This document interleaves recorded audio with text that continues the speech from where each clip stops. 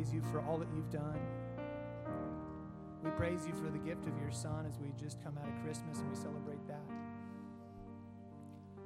We're so thankful that you've made right what was wrong in the garden all those years ago. You made a way for us to be able to be with you, and we thank you for that. Jesus, we thank you today for your obedience to the Father and on our behalf. And we give you all the praise today. We want to please you with our lives, and we pray that that is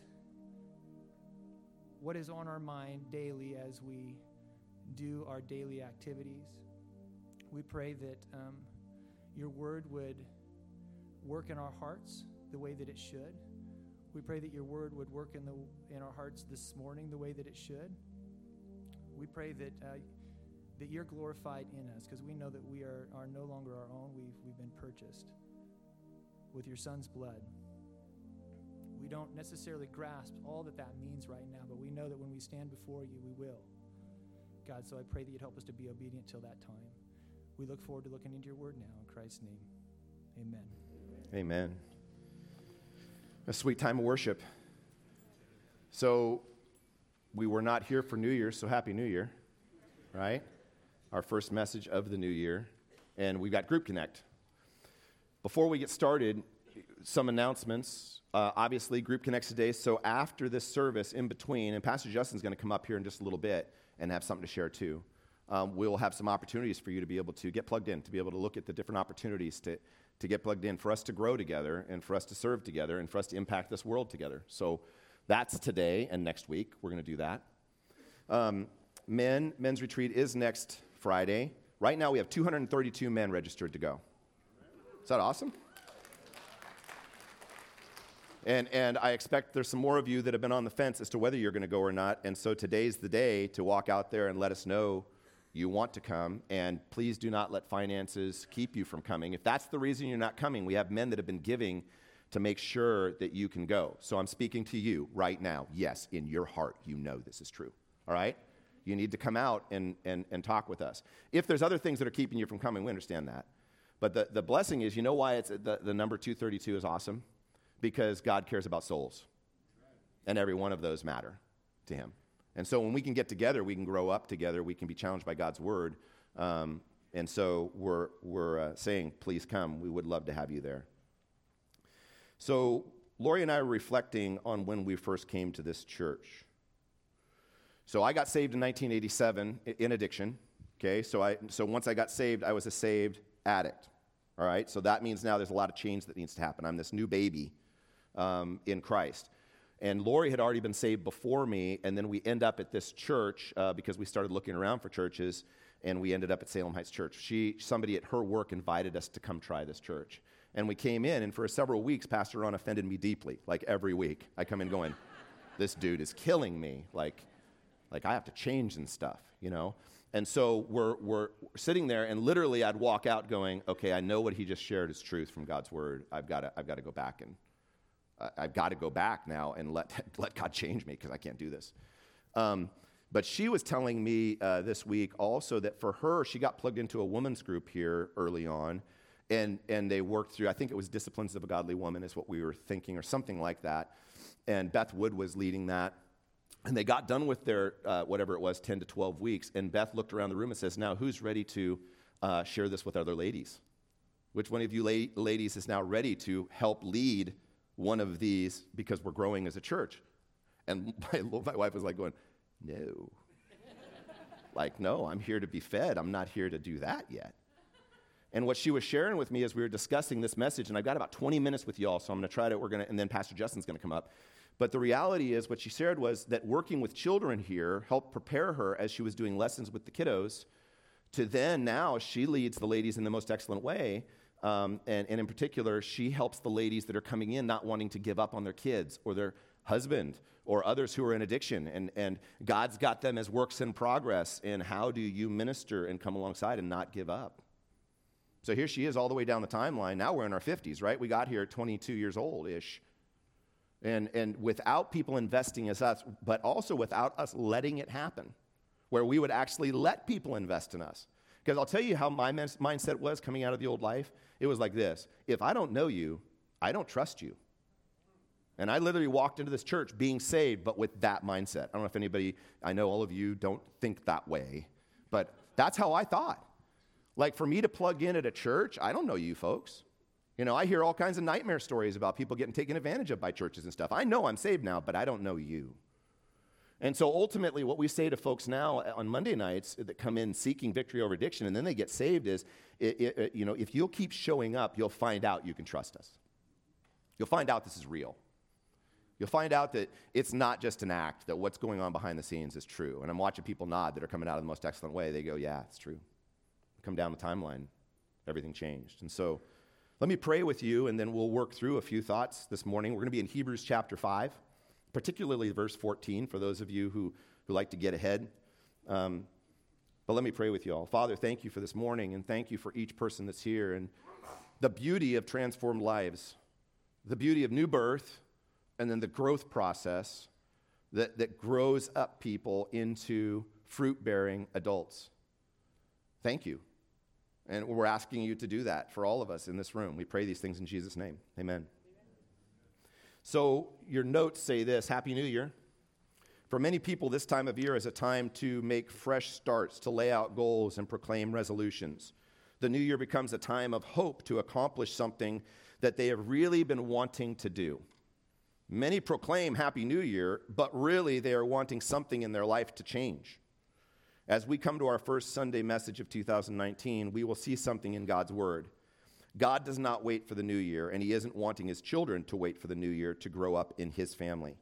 He wants you to enjoy every day with Him, growing more and more in Him as your days unfold. The reality is that the new year is for measuring time, and God has your time in His hand. Your Father wants you to know this promise. Delight yourself in the Lord, and He will give you the desires of your heart. God clearly states in His Word that He has given you a special day. It's called today. Today, if you hear His voice, do not harden your heart, but believe in Him and follow your Creator's voice, because with 365 days in a year, we have the opportunity to grow up and change every day, receiving His promises every day. Then, as Jesus commanded us, we are to go and help others grow up as well. There was a little girl born right at midnight in Boston. Her name was Adeline. Got that picture for us? There she is. Oh, right at midnight, like right at the stroke of midnight, the first baby born in Boston. Little Adeline. She came into the world, and there's great celebration, and you can go online because it was so celebrated because she was the first baby born in Boston, right? And so ultimately, that night, here's family gathering around the mom, and everybody's celebrating the birth of this new little baby, and rightfully so, right? And, you know, she'll get that new baby look will start coming off a little bit, and then she'll as she continues to grow, she'll change. You know, the key here is there's got to be an investment in that little girl, right? All that celebration means nothing unless somebody starts, you know, feeding her milk. And according to 1 Peter chapter 2, verse 2, we come to God craving this pure spiritual milk as babies that get saved. And ultimately, this baby is born, and if somebody doesn't start investing in that baby and feeding her milk, a tragic is going to happen, right? Something tragic. And for a while, what happens is that's pretty much, there's not that much to do. It's just hard, right? For all of us that have gone through that process. It's not that much to do at first. It's you got to feed them. You've got to change them. They cry a lot. They have needs. But wherever that little baby is for a while is where the mature person puts them for a while, right? The baby for a short time has to be fed, diapered, cared for, hugged. But really the mature person in that baby's life is taking them and putting them somewhere and then helping them get around. But it changes quickly, doesn't it? And so then as they eat and they get nourished, they begin to change. And then they're crawling, right? And then after a little while, and that right there is a big challenge in the home, true? Once they start to crawl, everything changes. But then they get up and they start teetering around. And now, oh boy, everything changes. And then as they begin to grow, but you know what? The parents are just loving every moment of that. We're excited as they're crawling. We're excited as they're walking. We're excited as they begin to run. We're excited as they're beginning to do things on their own because the investment, the cultivation is producing something in that little one. That's what we're after. That's what we pray for. It's why we celebrate it. It wasn't supposed to stay in one place. But the reality is without proper nourishment, that baby would never accomplish that. Without people coming alongside and caring, mature people coming alongside and caring for that baby, never going to happen. Isn't it interesting, like in most of the animal kingdom, the babies kind of come out, a lot of them just like kind of ready to run, not humans. It's not the way that works. And so they need the pure spiritual milk of the word. New Christians do. So here's a true statement. The Christian life should be marked by spiritual growth. True? You know that angels long to look into the mystery of the gospel, the transformed life. The angels are, they love salvation. They rejoice, according to Luke, when somebody repents. The angels were there celebrating Christ's birth. The angels have watched mankind since the creation. And in the midst of that has seen the loving God come alongside mankind all the way down the timeline. And the angels as messengers, as protectors, as celebrators, but as worshipers forever, watch you and I, and they just love the mystery of a life that's transformed and is growing and is changing the world. Gospel sharers. As you turn to Hebrews chapter 5, if you're not there yet, a child's life is marked by milestones. They drink milk and then more food, and then they become more and more mature until they're able to do these things for themselves. And that's what we want for them.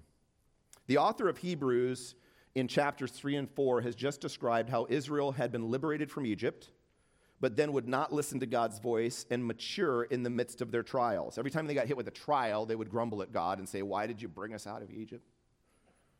So good there in slavery." They would not grow up and believe God's word over their finite thinking. So many died in the desert. Now, this is Hebrews 3 and 4 is laying this out. But God gave a special day according to those chapters. Today, he says. Don't harden your heart if you hear my voice, he says. And if a person will listen to his voice through his word, which is living and active and sharper than a double-edged sword, it says there in Hebrews 4, or scalpel, it could be translated, sharper than a double-edged scalpel, they will then know how to properly come to the throne of grace to receive grace and mercy to help them in their time of need. Because Jesus is not like normal high priests. He is the great high priest who can sympathize with human weaknesses. For he was tempted and never sinned. He overcame in absolute obedience to the Father, having become our high priest who saves those who believe. Now that is the context of what we're about to read in Hebrews chapter 5, 11 through 14. And it says this, concerning him, Jesus, we have much to say, and it's hard to explain since you, believer, have become dull of hearing.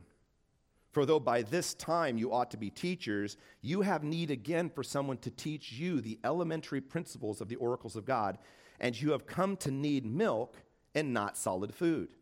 For everyone who partakes only of milk is not accustomed to the word of righteousness, for that person is an infant. But solid food is for the mature, who because of practice have their senses trained to discern good and evil. That's our context. So something about this people group, the Hebrews that the author is writing to, they were struggling with leaving their old life and believing God's word over their finite thinking. They were saved, they're in the family, but they're still drinking milk. They're not maturing to where they're duplicating themselves. They need to go, they're having to go back. And he's saying that's not the way it's supposed to be. And so ultimately, how important is it for you and I to be able to discern good and evil in today's culture? See, yeah, I'm hearing important, absolutely, yeah. It's absolutely important, right? All we got to do is walk out those doors and you get smacked in the face with evil. That which wants to take you away from the living God, your creator, who made you in his image, who angels long to be able to just understand the mystery of everything God's doing outside time and space, because they're in their bound time and space, what they're bound to, right? And they're looking at us, and he's looking at us from a perspective of, I just want to see him grow up. And so, little children don't know good and evil, true? That's why they need mature people in their lives. That for a time, they're taking them to where they need to be. But as they grow and they're invested in and they're taught, they begin to be able to look around them and say, no, God's word says this. No, God's word says this. And then they can take that and take it to other people and help them grow up to become all that God wants them to become. You see in the text here that spiritual maturity does not happen overnight. You see it right there in our text, right? This takes time. And just like that little New Year's baby we just saw, little Adeline's not going to grow up overnight. But the process of helping her grow up begins immediately, or something tragic is going to happen. And the family was designed to help the child grow up. God has this picture of the family of God, and he's drawing that picture from the family of mankind. As he's got a family structure, he's saying, now I have my family. And you know what? Here's the other thing, too, is even if the child says, I'm good, I got this. Parents, have you ever heard that from your little kiddos? No, got this, Dad. No, Mom, I got this. I can do this. And you're like going, no, you're not making top ramen as a 3-year-old, okay? That's not what we're doing today. Put the pan down, turn off the water. If you're hungry, I'll get you something to eat, but something bad's going to happen, little one, if you get off that chair, right? That we would look at it and go, no, not ready. We're going to help that little child not hurt themselves or even other people around them. And so in the midst of this, even if that child is saying, no, I got this, the mature come alongside with knowledge and wisdom and say, no, this is the direction. This is what God's word says. Don't go over there. Go here. Get north. Get your compass right. Let us help you. Let us help you grow up. Then one day, you won't just be boiling hot top ramen. You'll be cooking any meal you desire to cook. And you won't ever have to worry about hurting yourself or others in the midst of those things. But the goal is for that little kid to be able to make top ramen for themselves. True? Why would a little child not really want, and we're all called little children, by the way, if we're going to talk about going and getting plugged in at Salem Heights and saying, okay, I want to get plugged into, like for us, we got plugged into a small group, and I think the Domeyers were actually a part of that way back in the day. And so in the midst of that, the parents of the Domeyers, these Domeyers, those Domeyers, lots of Domeyers. Here's the deal. It's 1988, 89, we get plugged into a small group. Then I got plugged into men's growth, and she got plugged into women's growth. And then in about 1990, we decided we're going to serve the high schoolers. We got invited in to help serve high schoolers. And so this process started unfolding of going from being infants to growing in God's word, to taking that step of faith and going, oh, this isn't going to be easy, but we're going to go invest in high schoolers, okay, or middle schoolers too. We did that also for a period of time. And then what Lori had said was that helped her then be able to do what she's doing today at 53 years old, all of that process. And then we also did Cubbies for a year. We led the little 3-year-olds. Cubbies on a rope. That was a lot of fun, right? They were tiny. But why would people say, I don't really want to do that? Well, fear could do that. I'm afraid I don't have anything to offer. I'm afraid I don't know enough. I'm afraid, I'm saved, but I don't know that anxieties. But God is saying, no, child, no, you come in, I'll grow you up. I've gifted you. I've given you the ability to do this. Don't be afraid to do this. Don't let your anxieties keep you from all the potential and the cultivation to bear fruit. Don't let that happen. There also could be a self-centeredness. I'm kind of a consumer. I don't really want to, I'll show up. That's good. I know you got a lot for me, but I really am not really wanting to invest back. That could happen. Because we live in a consumer mentality in America, true? So we have that mentality, then we get saved as an addict. And now we got to change. And then somebody's preaching a message that just beats the snot out of you, and you go, oh, crud, that is what that says. I don't know if again, that's what happened to me. And so in the midst of this, that self-centeredness, because you know what addiction is. It's just selfishness run amok. That's what it is. And I'm not sure how it could come up. I'm not sure where to go. Well, we got that laid out for you today. And if today you go and you check around and you still have questions, all of us want to answer those questions, whether it's Pastor Justin or myself or Pete. But our next point is spiritual maturity is impossible without the nourishment of God's word. We crave that milk, but then we have to be able to continue to grow up, and we've got to be in the word. That's why we have these opportunities for all of us to plug in. A child's growth is stunted without proper food. And we see this as we do mission trips all over the world. For some of you that have gone to Guatemala, you've seen this, right? Without proper nourishment, growth is stunted. Pastor Justin and I were talking about that. And so ultimately, we've got to be in God's word. And if a child is resisting that nourishment, isn't it nice that God says, today, if you hear my voice, my word, don't harden your heart? He's not saying go back and try to make right all the days that led up to this. He's saying no, today. And so we've got to remember that we cannot grow unless we're fed. So our next point is spiritual maturity is more than knowledge. It is growing in wisdom. To know but not to do would actually make us unwise. True? You ever known a kid that knows the right thing to do but does not do it? Or knows the wrong thing and then goes ahead and does it? The reality is knowledge does not equate to obedience. True? It's saying, God, give me the heart that even wants to do things the way you've laid out as my creator. I want it. Please help me. I'm weak. But in the midst of these things, spiritual maturity is more than knowledge. It's growing in wisdom, the skillful application of knowledge. Because as that then happens within the believer, the mature can go get their own food and give nourishment to others. Once we know God's word and we say, this is truth, and my finite thinking getting in the way of that truth is not going to keep me from living out that truth. God, you do it through me. I need your power. Then that wisdom that comes out of that, discerning good and evil, being able to look at situations and saying, no, his word says this.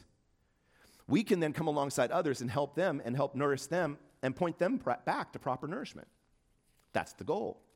Because Jesus' last command before he ascended to his disciples was, go and make disciples. As you are going, men, that's the way you can translate that, go and make disciples. Well, what we're laying out here is that process. So then spiritual maturity is a lifelong process. We never stop here. We're always trying to be in God's word consistently to be able to have this working on our hearts and minds no matter how old we get. You know, there's evidence in Scripture that is really needed, and it's this. The one who brought the law off the mountain, Moses, true? Still needed God's grace. Because Moses struck Christ, the rock, in his old age. Because his pride started making his life about himself. And he said, do we, me and Aaron, have to bring water from this rock for you folks again, you grumblers? See, he needed to be abiding in Christ still, even in his old age, because he had a defining moment. So this process does not stop. It's lifelong. The growth of a child of God is to continue until they see their Savior. And then Moses did see a Savior. And because Moses struck the rock, Aaron saw him sooner. It's a tragic event, and yet Aaron goes to see the Lord, and it says, because Moses struck the rock, I'm calling you home early, Aaron. See, the mistakes we can make as a little child as we're growing affect ourselves and others, but even the mistakes, the sins that we can commit as an older believer who gets prideful can have the same thing happen. So this is a process that needs to be unfolding. And also this, as seasoned saints, we should be coming alongside the younger in wisdom. Here's the beauty of being able to work with men in men's ministry and then people who are coming out of addiction. The growth process of drinking milk to finally eating solid food is beautiful to watch. It's addicting to be a part of. It's a lot of fun. And the reality to see people start to go, no, God's word matters more than what my feelings or my flesh wants or what somebody else told me is okay, but I know God's word says it's not. When you watch people start to discern good from evil like that, and their whole lives are transformed, and then they begin to reach out and transform others because they show up, and showing up changes everything, men. That's the theme of the men's retreat. They show up. The beauty of it is we all get to do this together till we see Jesus. And he keeps adding to the numbers here. And because he keeps adding to the numbers here, there's more servants needed. And so we have Growth Connect. So at this point, what I'm going to do is invite AJ. You're going to lead us in worship right now, just a worship song, and then Justin's going to come up. Pastor Justin's going to come up. Good? All right. Let's do that. Was that the plan? It seems like that was the plan. It is now.